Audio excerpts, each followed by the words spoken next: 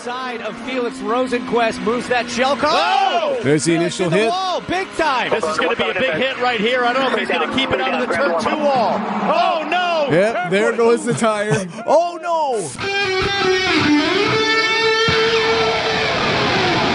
Live from the Annex Wealth Management Studios at the Avenue in downtown Milwaukee, this is Wisconsin's Morning News. Here's your host, Vince Vitrano. 11 minutes after 6 here on this Tuesday morning. What frustrates you most about your kids and cell phones? I guess spending too much time on them. Okay, that's number one. Yeah. Number two is when I'm texting you or I'm calling you And you do not respond. and I'm not getting a response. Like, what? I'm only in this whole cell phone game for that, so I can reach you. Immediately respond, Right. please. That is an immediate response. Or if you're busy, cool. A quick, hey, I got this. Yeah. Get right back with you.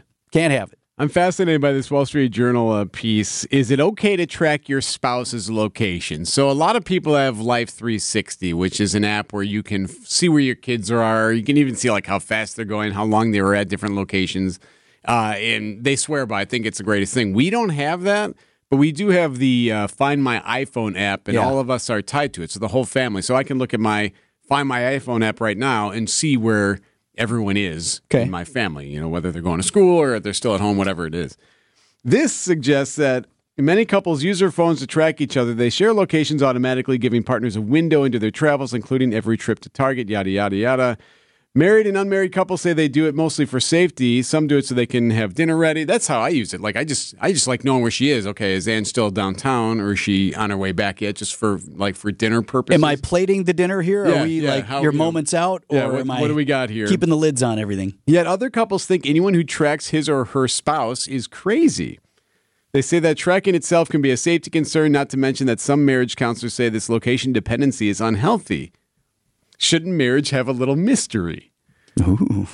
So I don't know if I would use. I don't have Life 360. I think would be unnecessary for a married couple that didn't have children to use Life 360. That seems like it's pretty intrusive in an unnecessary way. Right. What's wrong with the quick text? Where you at? But at the same time, I don't care if I got my Find My iPhone app on, and if Ange wants to see where I'm at, I think that's totally acceptable. I go through this with my wife sometimes. If I'm driving and I need her to, hey, can you text Eric, tell him we're running 10 minutes late or whatever, and I need to open the phone, and she won't ask me my code. She'll be like, here, go punch your code in. I'm like, Wow.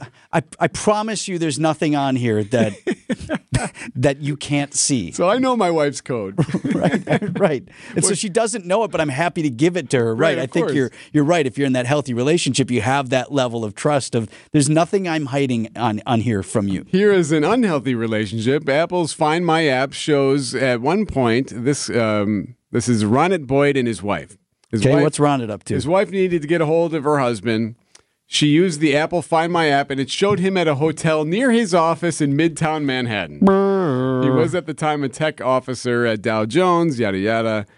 Her husband says he was in a meeting at the office, he was. not at a hotel. The Find My app doesn't always have an exact location, so it said he was next door versus where he really was, apparently. How did that resolve itself? At first, I laughed about it, but then I realized she didn't like this. It says him. She was getting angry. They both laugh about it now, apparently. But so it was all good. He was Yes. near the hotel. Yes. Or you could be in the hotel dining area. I don't understand the need not to have it. I don't get why you wouldn't use the Apple iPhone Find My thing. The Life 360 is a little bit different. That's a little bit more complicated, a lot more details involved. I don't know if you need all that for a husband and wife, but... Apparently, what's our guy's name there? Chris. Apparently, Chris needed it. Glad it all worked out okay. 6:15, Brandon Snide has sports coming up next. He's there for an hour? Time for an update from the Gruber Law Office's One Call, That's All Sports Desk. Here's Brandon Snide. The National League Central Division leading Brewers will begin a 3-game series beginning tonight in Toronto. Milwaukee didn't play on Monday, but they were still busy, as the team has designated first baseman Luke Voit for assignment. Adrian Hauser, who is slated to get the start for the Brewers, has shown his manager promising signs since his return from the injured list. There's a confidence to him right now. He's pitching with a lot of confidence. I think Williams doing a fabulous job with him as well. The fastball is very good. The sinker and the four-seam fastball are really good. And the off-speeds, he's getting some strikes with his off-speed stuff. Another really nice outing. Coverage of Brewers Blue Jays will begin right here on WTMJ beginning at 6 p.m. Over to football, where the Packers will begin work today for Block 2 of organized team activities. All sorts of new players in new roles and new energy. That's according to quarterback Jordan Love. A lot of the young guys who've kind of been in backup roles before are kind of, thrusted in the front now. So, and there's just a lot more reps. People are having more opportunities to get those reps. But yeah, I feel like it's a great energy out there right now. Despite the new look in Titletown, ESPN's Dan Orlovsky is high on the Packers' chances in a weekend NFC. Packers should be a playoff football team. A lot of people think they're going to stink. I don't. This is a roster that is loaded with talent. And Brian Gutekunst, their general manager, has got to be sitting there going, please prove that I was right in that decision. Over to the NBA, where the Miami Heat are moving on in the NBA Finals for the second time in 4 years after a convincing win over the Boston Celtics in Game 7 of the Eastern Conference Finals, 103-84. Jimmy Butler, who averaged just under 25 points, was named Eastern Conference Finals MVP. Miami joins the 1999 New York Knicks as the second 8 seed to make the NBA Finals. Game 1 between Miami and Denver will be on Thursday. And we're going to stick in to the NBA. No finals in Milwaukee this year, but a new voice will be heard for the Bucks in 2023. The Bucks aim to hire Toronto Raptors assistant Adrian Griffin as the franchise's next head coach. Griffin played 9 seasons in the NBA and has over a decade of coaching experience. Did you see that tire go flying at Indy? That is crazy. We're going to tell you how that happened and the damage done. That story next on Wisconsin's Morning News.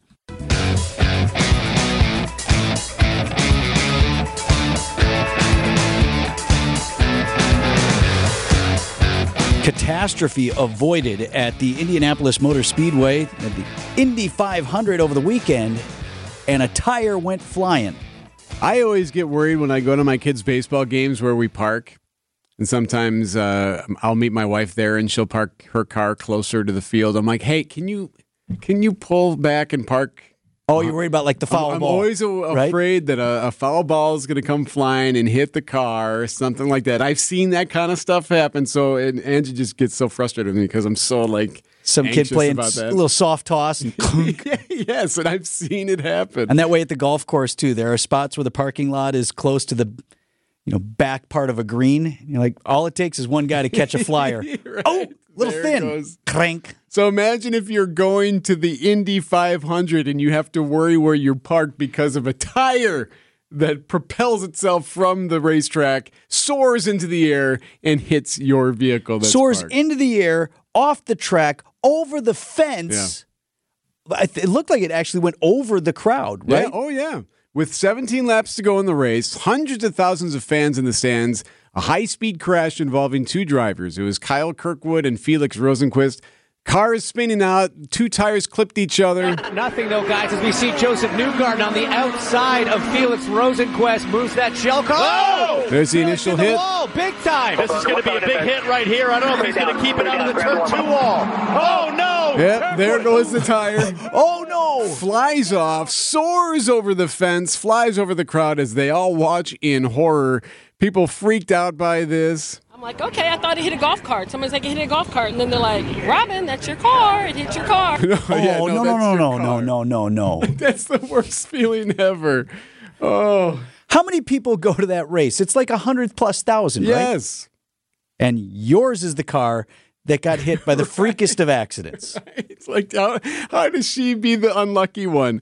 Her car all busted up. Amazingly, no one was hurt or killed. I think there's one minor injury. But this could have been the most catastrophic thing you can imagine. The way it was going 100 miles per hour as it shot off the track. Probably landed 50 So did the yards car away. total? Because I'm curious what the call to the insurance company is going to sound like. Act of God. Yeah. So what Not had covered. happened was, I'm sorry, you were driving down the freeway? No, I was parked. I think it says on your, Not checking out here. it says on your Indy 500 ticket that you should be aware that things could fly off the track. So anyway, she did get treated well. They let her kiss the bricks afterward, which is a tradition. So this lady is being, and then they drove her home. So Indy's taking care of her as far Can we get you a ride, ma'am? As far as the car goes and the tire, IndyCar says the tether, which holds the tires on, did not fail. What's the definition of failure of the tether? No, it did its job. It says they have the tire. They found that the tether did not fail and that this is an isolated incident that shot the tire like a comet. The series is reviewing to make sure that it does not happen again. Well, it is isolated, and I've never seen anything like that on the racetrack to that extent. There have been... But things have flown into in the crowds before. In fact, there is a man from the Wausau area who was killed from a tire flying into the stands years ago, like back in the 80s, I think it was. But what's interesting about this is you had the initial crash, and then you heard that on the play-by-play. Like there was it took a while to develop. Yeah, the car got tangled up with another, and then this, and then that. Yeah, so it was. That's what scared everybody is the initial crash, and then the fact that he was turned upside down. He was a different direction that shot a tire. You know what it reminded me of? It reminded me of the ice that fell from the guy wires that hit my car. Didn't hit anyone else's. Act of God, not covered by insurance. Just hit my car. No one else's. A lot of cars in that lot. Why'd it have to be me, right? The second time. My car got hit 2 twice. times. Did you buy a lottery ticket after that? Like, I'm so lucky? Or is it the opposite of like, I'm never playing a game of chance again? Never park there ever again. Because you certainly lost that one.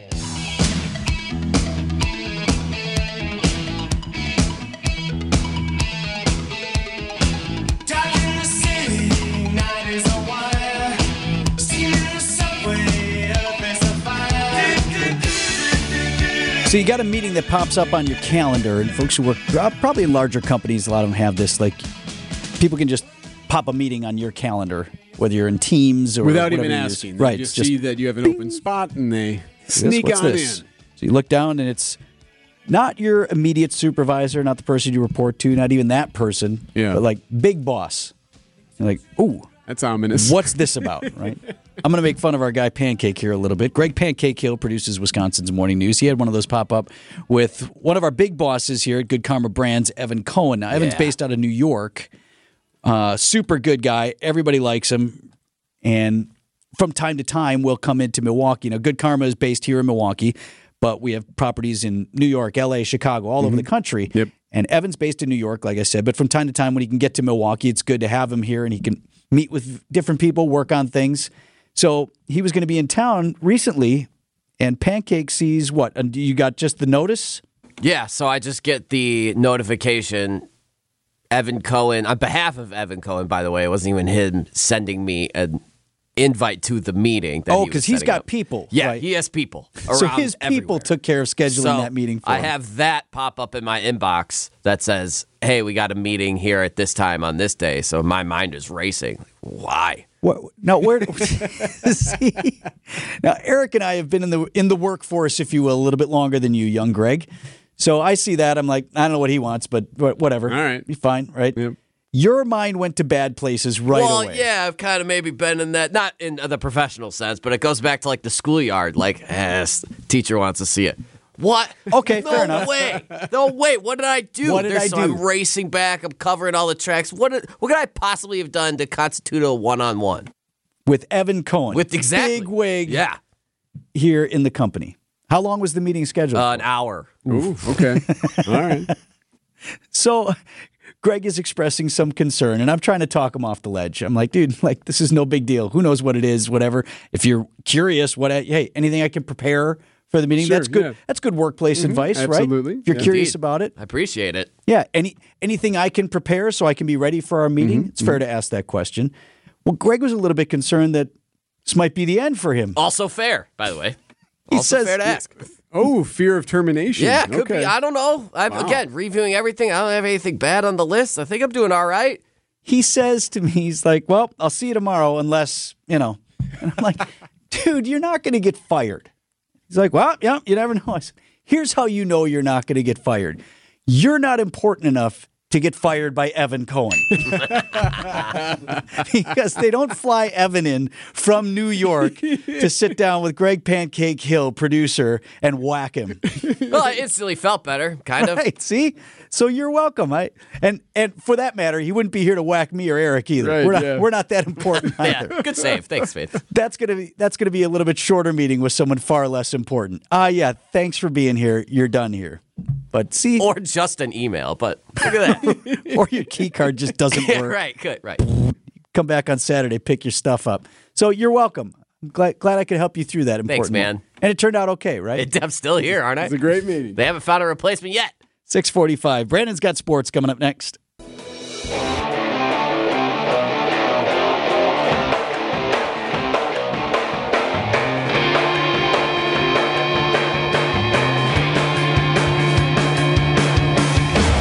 At 6:52 on Wisconsin's Morning News. You remember the name Scott Skiles, Eric? Oh, sure. To you? Yeah.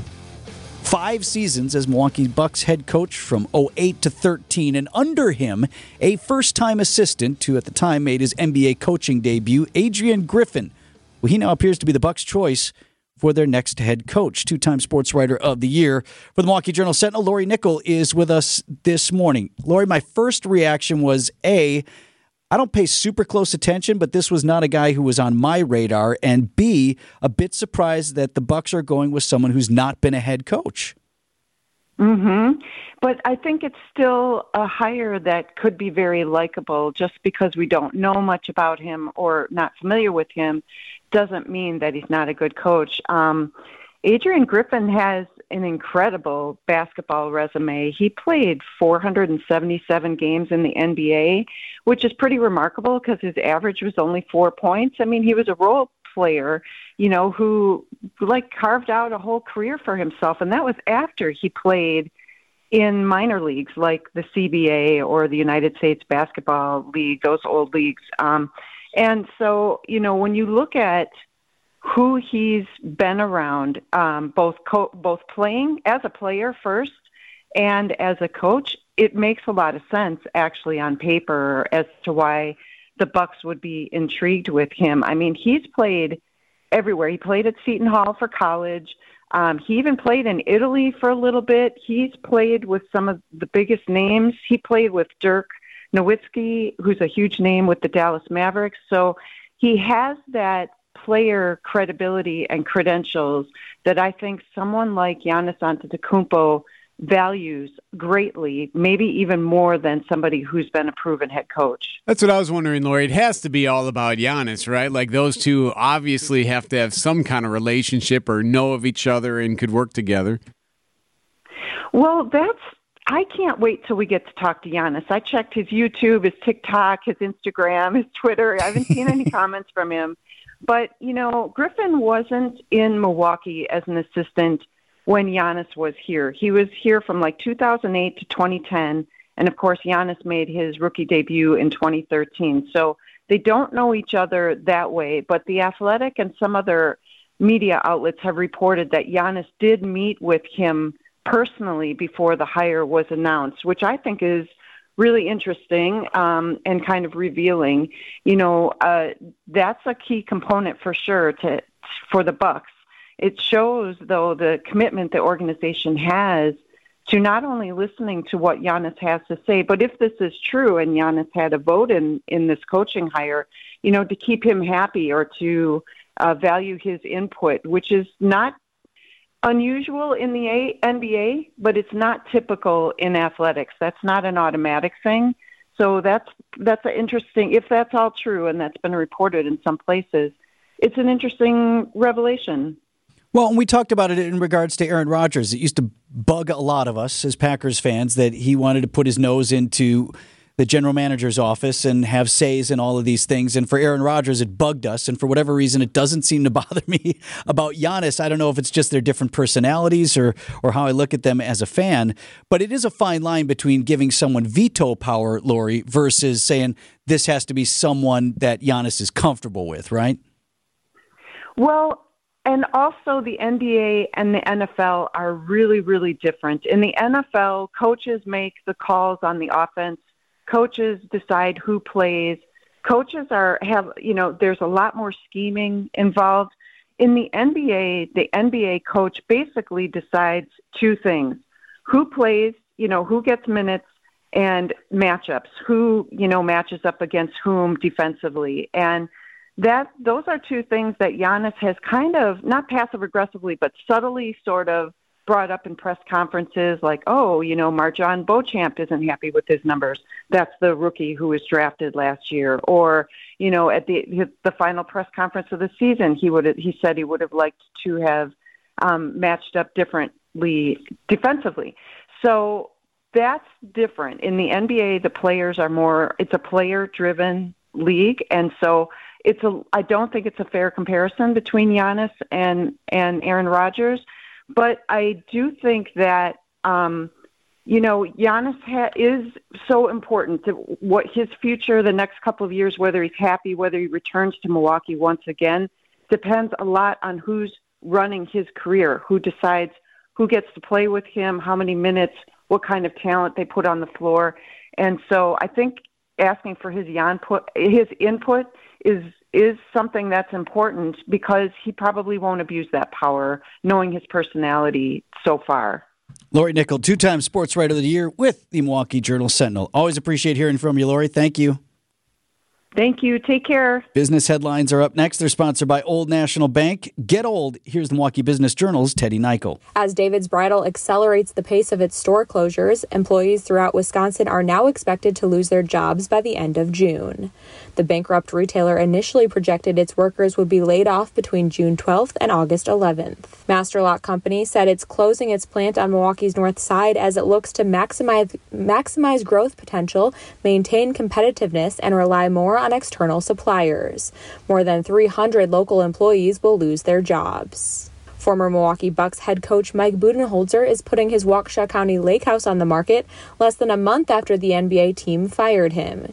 He bought the house for $1.7 million in 2020 and is listing it for $7 million after a full renovation. I'm Teddy Nichol with MilwaukeeBusinessJournal.com on News Radio WTMJ.